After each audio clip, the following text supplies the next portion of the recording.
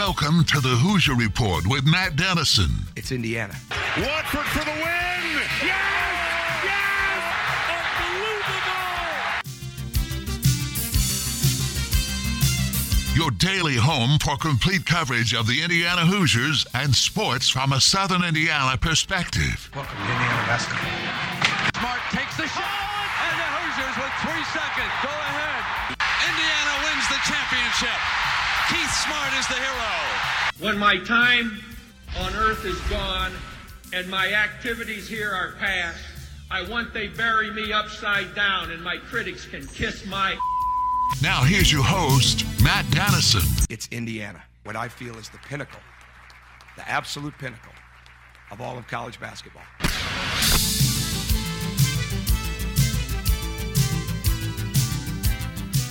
And hello, welcome in, Monday edition of the program. I tell you what, last week I said it was all beginning, March Madness, lots of fun.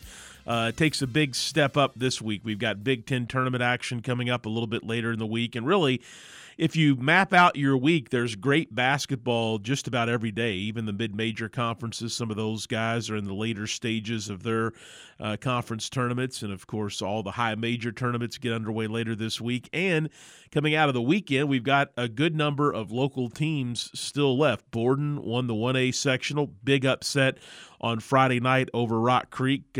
Huge win for Borden at home. Understand just a great environment there over the weekend. And Borden then in a great championship game on Saturday beats Christian Academy. So Doc Nash and his Braves, I didn't realize that their first sectional championship since their state championship. And so they move on to Lagodi for the regional coming up this weekend. Also, in 2A, no real surprise that Providence won the championship. I think the surprise over at Southwestern was the way that Providence dominated Southwestern in the championship game. And I know the Pioneers, they've got a tough one against Linton Stockton over in Huntingburg to begin regional play, but I really think they can do it. I think Ryan Miller's ball club can win that tough one and get to the championship, and if they get there, they're going to head to semi-state. And then in 3A, North Harrison, for the first time since '96, with Silver Creek out of the picture. A sectional champ, Lou LaFay, former Providence coach, one of the good coaches. Happy for him to see him get a sectional crown. And then in 4A, Floyd Central, second sectional championship in 3 years. Before that, it had been a long time, going all the way back to Pat Graham, since the Highlanders won a sectional title. And if you remember, a couple of years ago, Floyd Central never got to play in the regional. They had a really good team. Were set to play Bloomington South. Should have been a great game. I think Floyd Central had a real chance that year to make some noise. And so we'll see now this year, if it's not the Highlanders' year, to make some noise here in the postseason. They've got a very winnable game against Franklin coming up on Saturday to begin tournament play, and then a very likely rematch with Bloomington North on Saturday night in Seymour, which should be a lot of fun with a semi-state trip on the line. So let's take a look at the show lineup for this Monday, March 7 edition of the program. Segment 1 coming up here in moments.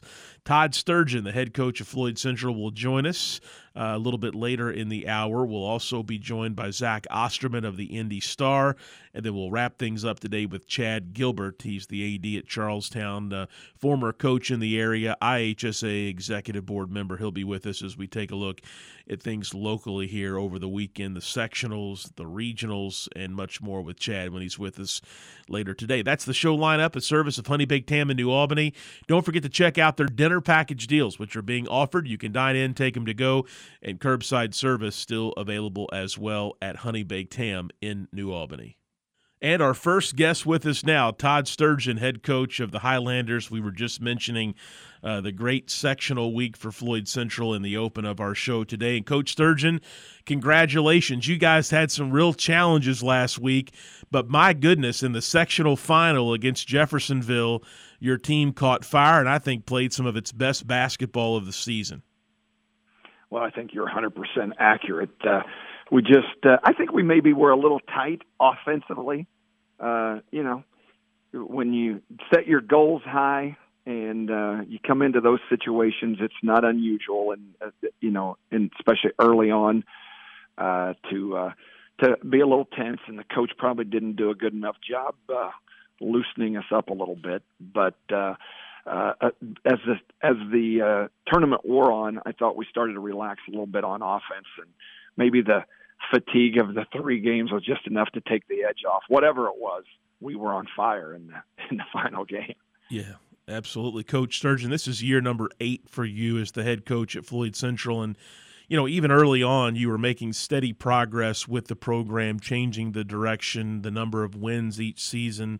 And for a program that is such a big school and has such a strong basketball history going back to Pat Graham and some of the great teams in the 80s and even 90s, this was a school that had Don't forget those guys in the 70s now, those super hit guys. They got it all started. We've been wearing those a tribute to those guys on our warm-ups. Those yellow warm-ups that we're wearing are a tribute to those guys. So I got to put a plug in for those guys too. But go ahead. Absolutely. But you've had consistent progress, and for a program that's got the tradition, as you mentioned, going all the way back to the Super Hicks, to win 2 sectionals in 3 years after such a break with no sectional championships. Can you talk about what that means to you and maybe greater to not just this year's team, but the Floyd Central community you guys represent? Well, as a coach, what I'm thinking is we should have 3 more. If the coach would have figured out a way to get a couple more buckets or not have us set up in the right way, we feel like there were 3 others out there that we didn't get, but that's just part of the process. I mostly feel guilty to those former players that we weren't able to get them across the finish line as they are sending texts of congratulations and so forth. So a lot of guys put in a lot of work to build the program, and not all of them got to cut down the nets. But there's been and a lot of people from Brett Eads and our feeder system, these guys that have won these championships, he coached them all the way through middle school, and our freshman coaches.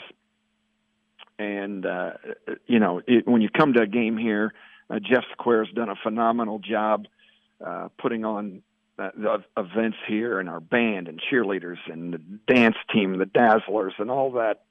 There's just a lot of people, and Wayne Timms with our mini league, it's just a collective effort, and a lot of that was in place before I got here, and so we've benefited from a lot of that. Coach Sturgeon, as I go through my mental notes here, we broadcasted all 3 of your games this past week. I wanted to pick out a couple of players to highlight, but I'm struggling with that because you had so many different guys in different situations and different games step up for the Highlanders this week. This collectively, this really truly is a team collective effort. I think this Floyd Central group, there are some players that may have a little bit more talent than others, but when it comes down to it, you don't exactly know, maybe even as the coach, who's going to step up in a given situation because you have so many guys that are capable of doing so. Yeah, and it really it's been enjoyable as the season's gone along, and how much guys have bought into, hey, we're just going to move the ball and let the ball find the right guy. And in some games it's been throwing it inside into the post. Other games it's been shooting on the perimeter.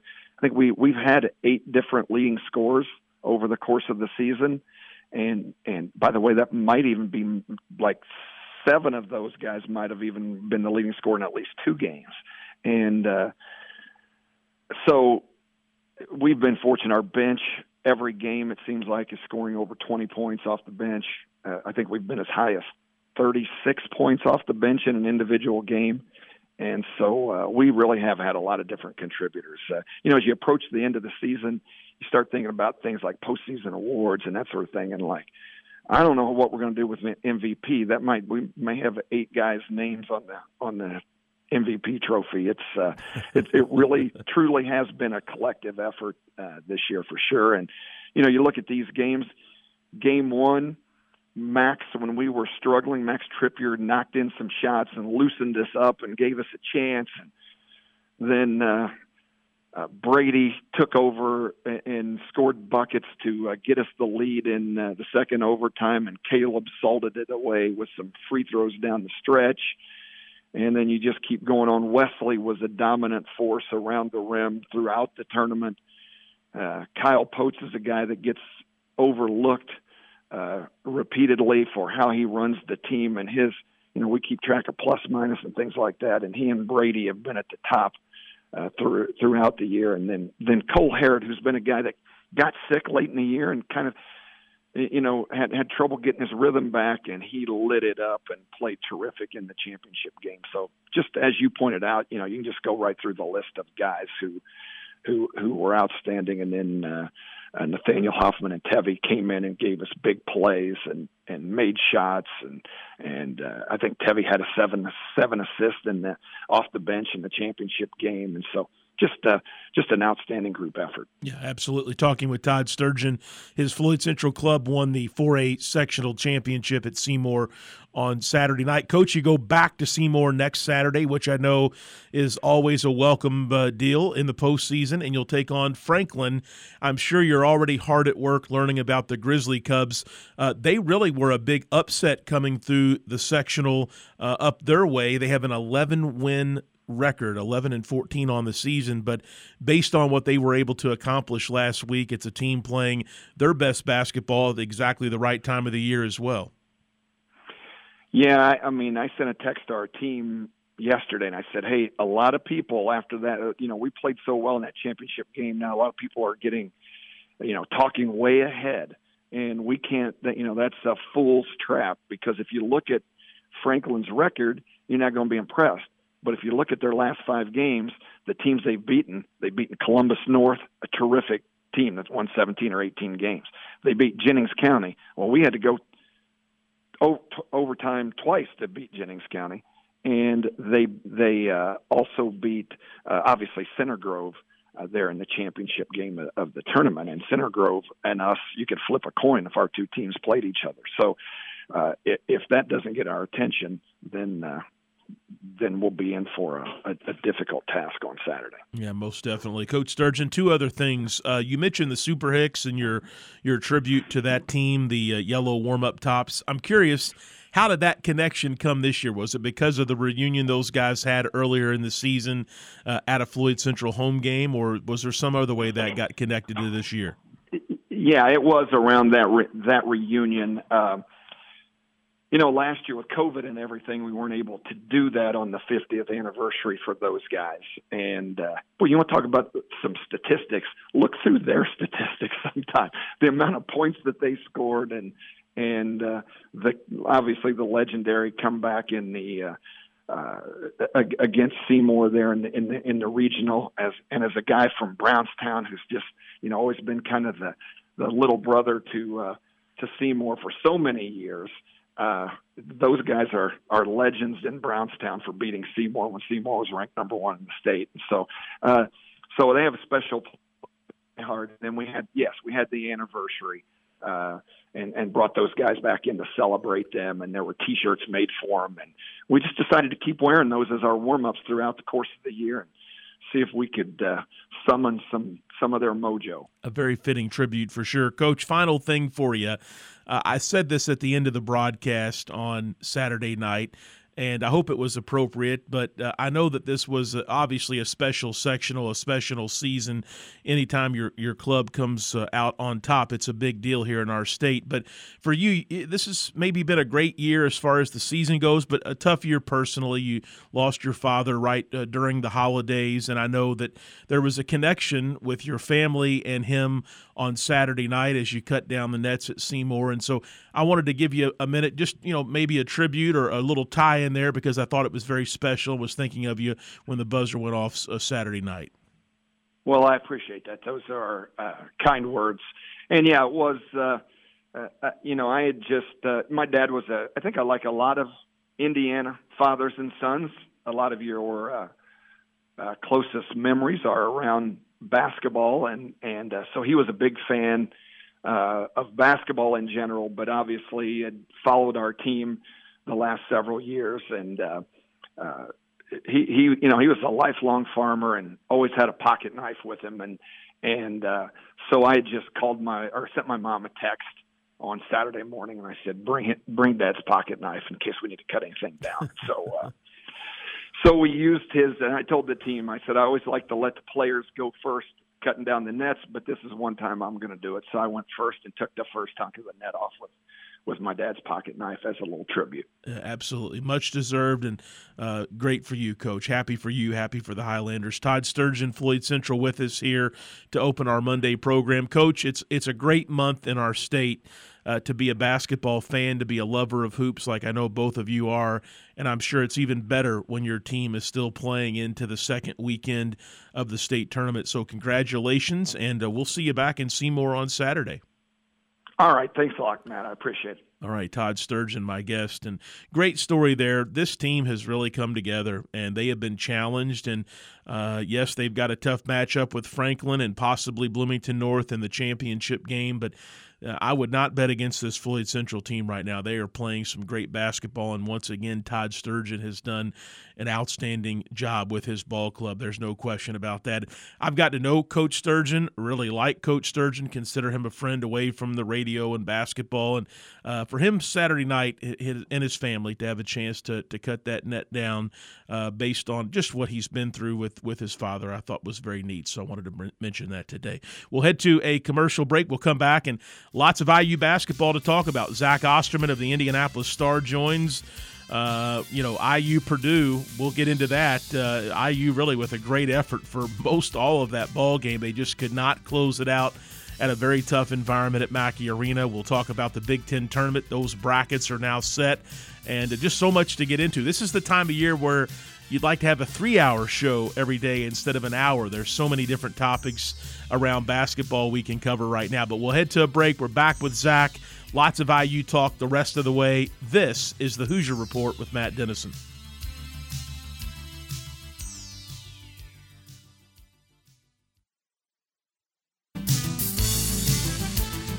We're back on the Hoosier Report with Matt Dennison. Join Matt daily at 11 a.m. for complete coverage of the Indiana Hoosiers and sports from a Southern Indiana perspective. I'll handle this the way I want to handle it now that I'm here. You it up to begin with.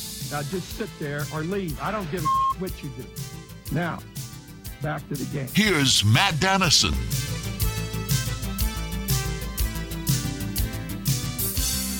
Back here on this Monday program, Zach Osterman of the Indianapolis Star, my guest to join as we talk IU basketball and more on the week of the Big Ten tournament. A great week of basketball ahead. And Zach, we've got IU Purdue to recap. We've got Big Ten tournament coming up, IU against Michigan in the first game there for the Hoosiers. But I think I'd be remiss if I didn't mention what a wild and wacky day it was yesterday for the Big Ten Conference. Illinois beat a good Iowa team, but that came after Wisconsin got stunned on their home floor by Nebraska, and then the Illinois win over Iowa allows the Fighting Illini to claim a share of Wisconsin's Big Ten championship this season. If that's not enough action for you there yesterday, Johnny Davis, it appears, has some sort of lower body injury, I think is what it's being termed by Wisconsin, and we know what type of season he's had in the Big Ten this year. So just a wild finish to the regular season yesterday. Well, a bit of a reprieve for the conference office, I think, too, possibly, in terms of not having to manage a Michigan-Wisconsin potential rematch if Michigan, if Wisconsin had kind of held serve at home yesterday, then they would have had the 1 seed, and Michigan being in the 8-9 game, if they beat Indiana, then you're looking at Greg Gard against Juwan Howard, maybe just a little earlier than anybody feels like they need to see that. Maybe not. Maybe I'm being harsh, but one way or another, I mean, it was, it looked like Wisconsin just kind of had everything sewn up as the 1 seed, and it's been a great year in Madison. I mean, sort of full disclosure, I put my all Big Ten votes in over the weekend, and my player of the year was Johnny Davis. My coach of the year was Greg Gard. I think it's hard to argue against either of those given what we expected of Wisconsin versus what they became. But, there's still, I imagine there's at least a little bit of sting, particularly if Davis's injury is long-term at all. And you don't, you never want to see that. You don't want to see guys getting hurt at this time of year, at any time of year, but certainly this time of year. It's just, you want to see the best players on the floor. So hopefully Davis can get back quickly. All right, Zach, let's go back to Saturday afternoon, the IU-Purdue game. Mixed emotions, mixed opinions there. I know some say, well, what a fitting end to IU's season as they just don't have the effort at the end of the game to finish it off with a victory. On the other hand, for an IU team that's been sliding here the last few weeks or month maybe, to be that close in a tough environment in Mackey Arena, I think shows this IU team on any given day is capable of playing with and or beating anyone in the conference, and that would include some other really good college basketball teams if they could get into the tournament and compete with others. So what's your takeaway from the Purdue game? Was it I guess there's never a good loss this time of year, but is there such thing as a good loss with how IU played and competed and kept it close and multiple times rallied from deficits? Maybe. I mean, I think that's only true if Indiana goes to Indianapolis and does what it needs to do. And I think that job got a lot harder from a matchups perspective on Sunday by solidifying Michigan in as the 8th seed and putting Illinois in front of Indiana instead of Wisconsin.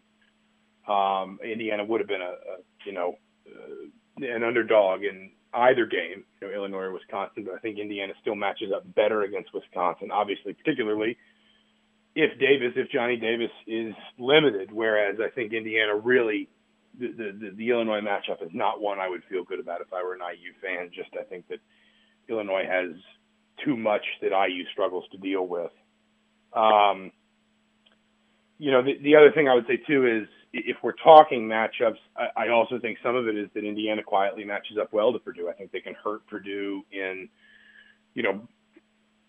ball screen situations and not necessarily negate a player like Zach Edey, but certainly lessen his impact or counter some of what he can do at the offensive end by really putting him in some disadvantageous positions on the defensive end.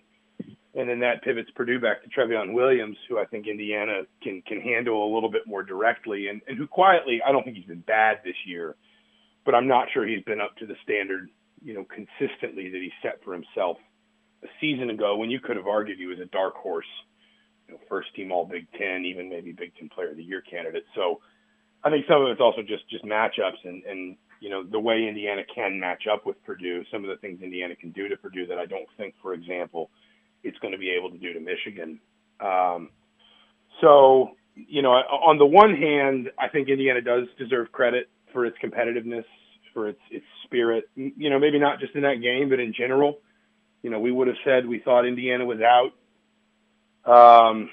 in the Ohio State game as well. We would have you could have talked about sort of Indiana's upping its competitive level when they did what they did against Purdue the first time, largely without Trace Jackson Davis. But in the same breath, without wanting to sound, just sort of, uniformly negative, I think that there's also an element of they've consistently lost those games where they've been competitive, mostly. And at the end of the season, they have 9 Big Ten wins, and 7 of those 9 are against the bottom 5 teams in the conference. So, at some level, it sort of feels like they're basically the bridge between the teams that are just bad in the Big Ten and the teams that are genuinely, in some way good. Indiana is this weird, sort of gap between the two of them. And, if they can turn that around enough in Indianapolis, they might even just need one win. I mean, it might be that they just need to beat Michigan, but, given everything I've seen from them this year, it's hard for me to look at them in good faith and say that they're going to do it. All right, talking with Zach Osterman of the Indianapolis Star. I know we could spend a lot more time on things that happened in the Purdue game, but I want to jump ahead to the Big Ten tournament. IU will rematch with Michigan, a team that the Hoosiers have not had any success with this season. It's not an easy path for IU because if they could muster a win, which, as you mentioned, is very much needed, at least 1, maybe 2 for NCAA tournament purposes, Illinois would be who is waiting for them getting the bye. And if any other situation in the bracket, I think, Wisconsin and you mentioned Purdue already, and other teams that are at the top of the Big Ten or were near the top of the Big Ten this season. I think IU matches up so much better with them and is able to play so much closer to them. We've seen proof of it this year. I'm not sure about Illinois with Kofi Cockburn in that matchup, but let's start with Michigan. Your thoughts there on a rematch for the third time this season, a series that IU did not win in the regular season. Well, it's actually just the second time. They only played Michigan at home correct. this year. And obviously that was, maybe pound for pound Indiana's worst game of the season, frankly. I mean, it's the only one, I think, all year where you would feel like Indiana just truly got blown out. Now, that Michigan game was poorly timed. It was a Sunday afternoon after the late Thursday night against Purdue. It was, I think, going to be near impossible for Indiana to avoid the emotional letdown after that game. That was also Indiana's third game in 7 days. They'd started with Nebraska on the Monday, then played Purdue on the Thursday, and then had Michigan at home. But I mean, Michigan started the game on a 21-9 run, and Indiana looked for maybe a moment like they were going to pull it back a little bit. But you go back to that game, I mean, Michigan averaged 1.21 points per possession. They hit 11 threes in 17 tries, which is just a huge number. They out-rebounded Indiana 36-26.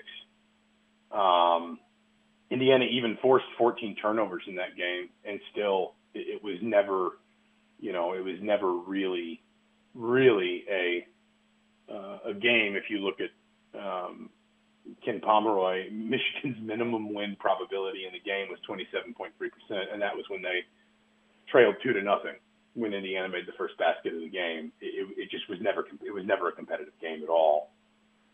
There were some good individual performances within it. I think that was probably one of Xavier Johnson's first, not the only one, but he had 3 or 4 performances kind of around the Big Ten restart and in January that I think really started to kind of solidify his importance for this team. And that meant Michigan game was won. He had 14 points, 6 rebounds, 6 assists, and only 2 turnovers. But by and large, I mean, that was, Indiana lost some other games by double digits this season, but that was the only one that really felt like a blowout front to back. And I think it's a bad matchup. Like you said, Michigan's got big athletic wings. And that creates real problems for Indiana because they don't have, Indiana does not have bodies that can match up with Caleb Houston, Moussa Diabate, and Hunter Dickinson all, consistently. And then you've got Terrence Williams and Brandon Johns coming off the bench. And Indiana just doesn't have those pieces. Indiana doesn't have guys that can go that big and defend athletically very well, I think consistently. Now, again, some of that game was probably fatigue, both physical and emotional, and that shouldn't be a problem here if you're Indiana. And, maybe at some level the opposite is true, that essentially Indiana's kind of job here is crystallized. You need wins.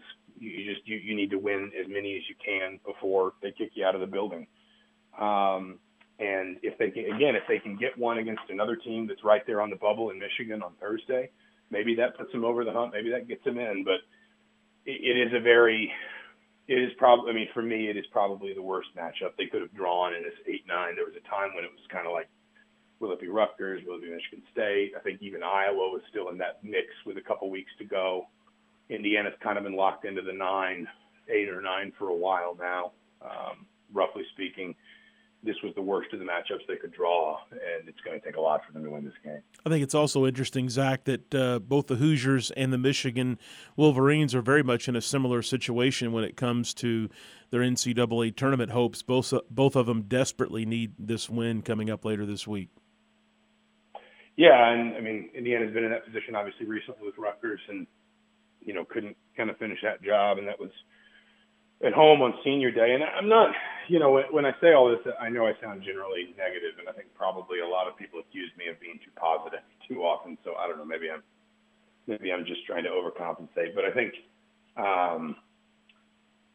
it's just, I've always been a believer of kind of once you reach this point in the season, you are what you are. And I think Indiana really does deserve credit for its competitiveness this year. The last, I think it's been forgotten pretty easily in the frustrations of this season how often in the last 3 seasons really even the last 4 seasons, Indiana just got absolutely destroyed, absolutely just waxed in conference play, at home and on the road. And not just last season when things were spiraling out of control and there were no fans in the building, but I'm thinking about ugly trips to Rutgers. I'm thinking about no-show performances at Ohio State and Michigan and Purdue, for that matter. And really, for Indiana to have gone through this whole season with what is still clearly a limited roster, too many guys that I think aren't multidimensional enough at either end of the floor, to have gone through this season and really been competitive in basically every game you've been in, save one in the conference. And to have done that, that one to have been in, pretty sort of, there were a lot of exigent circumstances attached to that Michigan performance, as I said. I think Indiana deserves credit for that. I think that could augur well for Indiana's future. If that sort of competitiveness and toughness and fight can be married to a more versatile, more talented roster going forward. But, right here today, it's just without somebody just absolutely playing out of their skin, which is always possible, particularly in tournament play, particularly when you get into that environment. Sometimes that just flips the switch in a guy. It is hard for me to see Indiana winning this matchup, and especially if, as you said, Michigan is playing with a similar level of desperation. Because this is also a Michigan team that's got experience winning in these situations. There's guys on this Michigan roster that have won in the NCAA tournament. There's guys on this Michigan roster that know what it feels like to, to sort of face a crucial game and win it. We've talked so much about Indiana learning how to win this year. They haven't done enough of that, and they don't have enough of that on their roster, and I think that's an issue. All right, Zach, I want to ask you about the NCAA tournament prognosis for this team. I know you mentioned may need to win one in Indianapolis at the Big Ten tournament, possibly two. I think I even saw after the Purdue game that Joe Lunardi still had the Hoosiers in the field for the tournament, and I know that that's just his opinion, but I believe there maybe were some other bracketologists that still had IU in, maybe as even the last team in after the loss to Purdue. Can you break it down for us a little bit further, what you expect is needed this week for IU and why as they try to get to the NCAA? Yeah, so I think Lunardi actually had Indiana this morning as the first team out. Oh, so okay. That's where, he sees them basically right there, which, in a vacuum, you could say beat Michigan and you're in. The flip side is also obviously, well, what happens elsewhere? How many bids get stolen, by conference, mid and low major conference tournaments, but somebody else jumps up, if you will. If you look at bracket matrix, which is updated kind of a day late, so this is from yesterday, this is from Sunday. Out of 123 brackets, Indiana only appeared in 25. They were, if I'm reading this right, and I think I am, they were effectively the third team out of the field on average.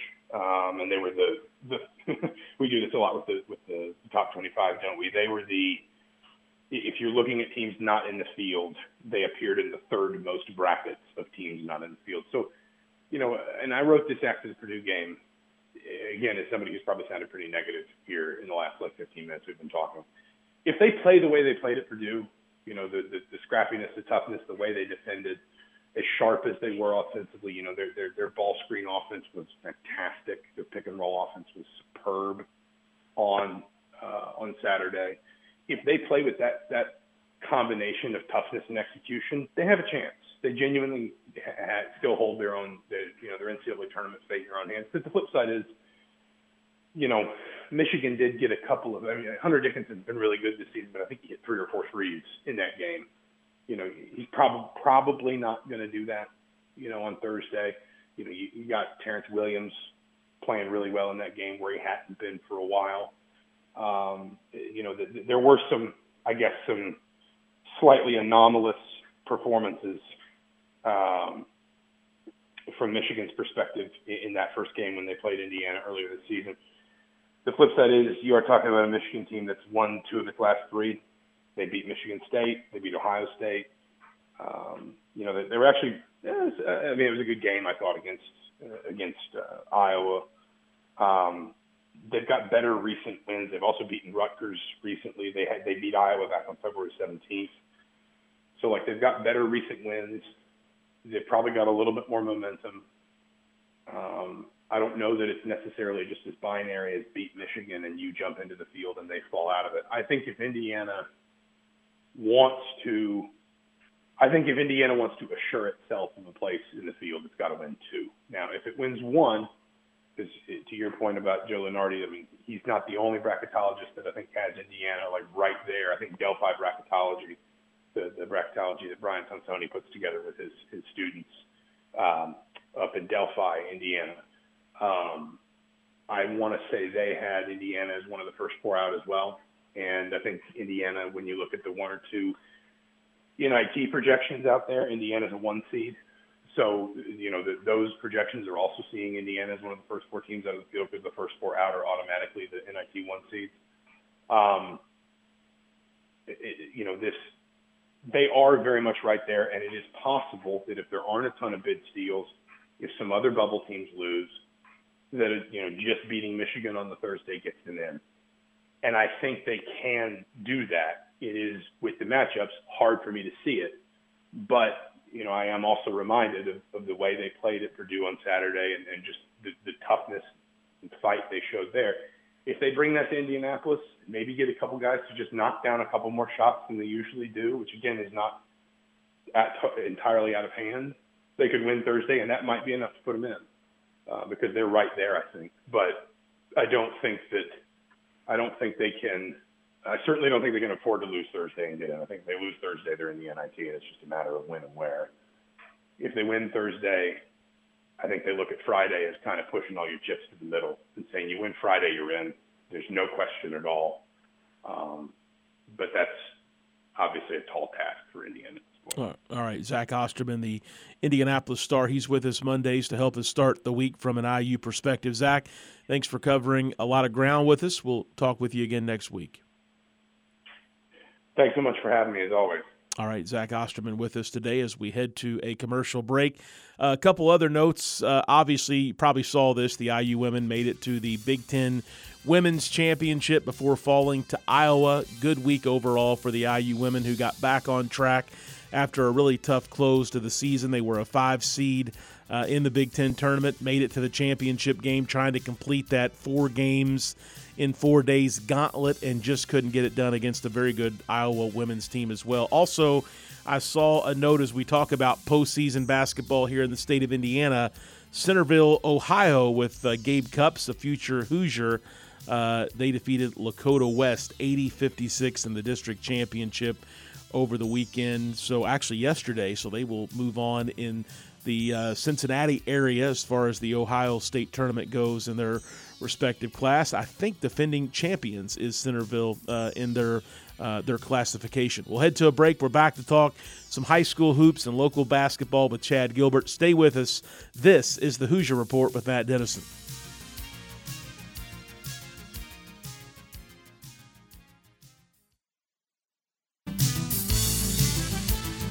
We're back on the Hoosier Report with Matt Dennison. Let's win this one for all the small schools who never had a chance to get here. Join Matt daily at 11 a.m. for complete coverage of the Indiana Hoosiers and sports from a Southern Indiana perspective. Let's win for Coach, who got us here. Here's Matt Dennison.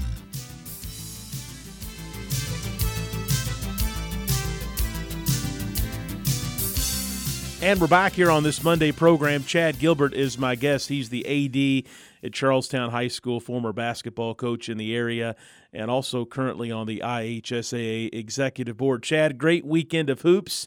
We've got lots of local teams moving on. Had Coach Sturgeon of Floyd Central with us a little earlier in the hour, so I thought I would start with you. How about the Pioneers making a trip back to the regional, not just with a narrow win over Southwestern on their home court, but Providence really handled the Rebels on Saturday night, which I think was surprising to many.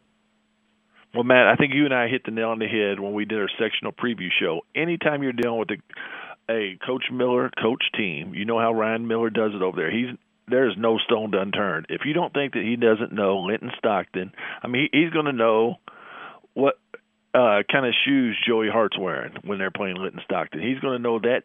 That's how detailed he's going to be. going into that game. For him to win at Southwestern in that type of fashion, Southwestern played here on our senior night, and they looked really, really good. Good friend of mine, John Seabold's son, plays for them. I told John, I said, Southwestern's going to be a tough out. And for the Providence Pioneers to go on their home court and handle Southwestern the way they did, I think they've got to like where they're sitting going into this regional this weekend. That's going to be a different environment. They're going to be in one of the best gyms in Indiana playing against one of the best juniors in the state. So it'll be an opportunity for them to really get a good gauge on where they are. But like I said, you can guarantee that Coach Miller's already got a clip tape made up of Linton Stockton and ready to go. All right, Chad, another local winner, Borden, Doc Nash's team, winning their first sectional championship since the state championship year back in 2013, if memory serves correct. Great week for the Braves, Chad. They knock off Rock Creek, the sectional favorite, on Friday night, then have a battle on Saturday against Christian Academy where they trailed for a great part of that game but came back and won. You know, Doc does an outstanding job. I didn't realize that's the first sectional that he's won since the state championship, so he's gotten a lot of street cred off that state championship, hadn't he, Matt? Yes. Over the years. But for him to win that, I mean, anytime you can win a sectional, I think that's outstanding. Doc being able to do it on his home court, and he's somebody that I was able to watch that game Friday night against Rock Creek on TV, and I told Amy coming in, I said, watch Doc spread them out here, and he runs that spread out offense. A way to win in March, the way he does. I watched him do it against University in the semi-state at Seymour the year they won it. Is he puts you on your heels and he makes their guys take great shots, exploits matchups, and does an outstanding job coaching. I think he gets the absolute most out of his kids, and to do it on his home court with a great atmosphere, man. I'm not sure what Borden holds, but it was packed in there. I mean, it sounded like the crowd was coming through the TV at home. So it was a great home court advantage and a great atmosphere for Indiana high school basketball, but a great win for Coach Nash, you know, and I know he's ready to go going into the regional, and he will be a tough out again. All right, Chad Gilbert, my guest. We're talking sectional basketball from over the weekend. Chad, Floyd Central absolutely dominated Jeffersonville on Saturday night. The Highlanders have had a banner season in the regular season. Then to start sectional play, a really tight game with a good Jennings County team on Tuesday night that I felt like Floyd Central was very fortunate to win in double overtime. And then even on Friday, Floyd Central clearly the better team against New Albany, but the Highlanders struggled to really put away the Bulldogs. I think New Albany at one point, even in the fourth quarter, had it down to 5 or 6 points, which is pretty amazing if you think about it. So Floyd really turned it on to another gear Saturday night. And I think now the challenge is, can they keep that gear as they move back into the next round, the regional, and maybe a semi-state, and who knows, maybe a state finals for this Floyd Central club. You know, talking about Floyd, Matt, we knew that James County game was going to be a tough game. But for a team to make a deep run in the tournament, you got to have that scare game. That was Floyd Central's scare game. I look for Floyd Central to make a deep run, win the regional, possibly win the semi-state, and be playing in Indianapolis for the state championship. You know, they've got all the tools. It's not going to be easy. Their regional is always tough. You know, you look for Bloomington North, another matchup. I think Bloomington North may have beaten Floyd the last weekend of the season, weekend or two. I think they did that without Caleb Washington, and it will be a different Floyd Central team come regional time. And again, Todd Sturgeon, the style he plays, you know, that's one of those deals. You hit your shots, you hit your free throws, you rebound the ball, things that Floyd did very, very well against Jeffersonville, and puts them in a spot to win. All right, I don't want to leave out North Harrison. They're a little outside of our coverage area, but the Cougars, their first sectional since 1996. And one of our favorite coaches, Lou LaFay, Chad, found a way to help the North Harrison team to a big victory on Saturday night. That has been a loaded sectional the last few years. North Harrison has been right there with Silver Creek, but just couldn't get past the Dragons. And, of course, a little different look for Silver Creek this year. They don't make it to the championship game, but North Harrison headed to the regional for the first time in many years. Well, with North Harrison, we talk about Coach. We know what he's about. You know, one of the top coaches in the state, without question. You hear a lot about he's one of the better coaches in the state. Lou solidified himself as one of the best premier coaches in the state of Indiana, maybe one of the premier coaches in the United States with what he gets out of his kids. You factor that in with a Division I player that he has, and that will make them extremely hard out, because what their kid can do that's going to UE, he has the ability to break his man down and get a bucket. And that's you factor that in with the way that Lou has those guys play defense, with the way they don't turn it over, and you need a go-to bucket. He's got a guy that can get you one. So they're going to be an extremely, extremely tough out in that regional. I look for North Harrison to win that regional and advance to the semi-state. Then once you get past the semi-state or past the regional, it's just one game to get to Indianapolis. So I look for North Harrison to make a deep, deep run as well. All right, Chad. Lou finds a way to get it done. Providence, Tipton, now back in southern Indiana at North Harrison. He just got a way about him. Oh, he's outstanding. Everything he does is calculated. He, much like Ryan Miller, much like Todd Sturgeon, those guys are mad scientists. They're ate up. I mean, you talk to those guys, you can tell that they're ate up with it, and it's something that translates to their teams. They have, Lou has not been able to get over that hump yet. But I like for this one to be his year, and that's kind of funny you say that one, or I say that, get over the hump. He's gotten over plenty of humps. He's won a lot of games. He's won a lot of sectionals. He's won regionals. He's gotten over that hump. It goes back to what we said. You got to be good and you got to be lucky. And when you're someone who's coached at the caliber of Lou does, people expect state champions out of you, and I look for him to be in the contention this year to win a state championship. All right, Chad Gilbert, my guest. Chad, it's a wonderful time of year.